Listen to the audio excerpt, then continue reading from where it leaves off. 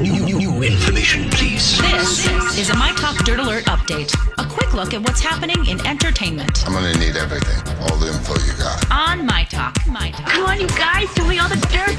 Justin Bieber launched his own line of cannabis products through a partnership with the weed company Palms. It's a pre-rolled joint line called Peaches.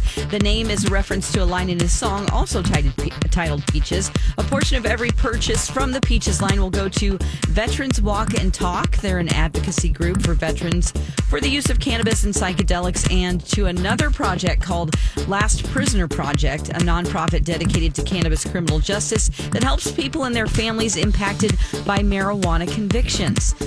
Mark Pilcher, an Emmy-winning hair and makeup artist on Bridgerton, has died. He died from COVID-19. He recently won his first Emmy for his work on Bridgerton for Best Period Hairstyling. He was 53 years old and worked on the film and TV series Downton Abbey, as well as, it looks like, Solo and some other Star Wars films. You can check out his IMDb. Very sad to lose somebody at 53 years old.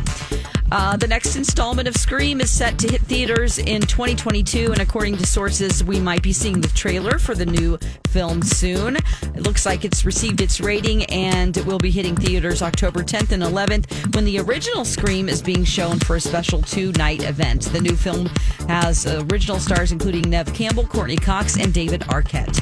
That's the latest dirt. You can find more stories like this at mytalk1071.com or by downloading our app. Greatest update ever. Dirt Alert updates at the top of every hour.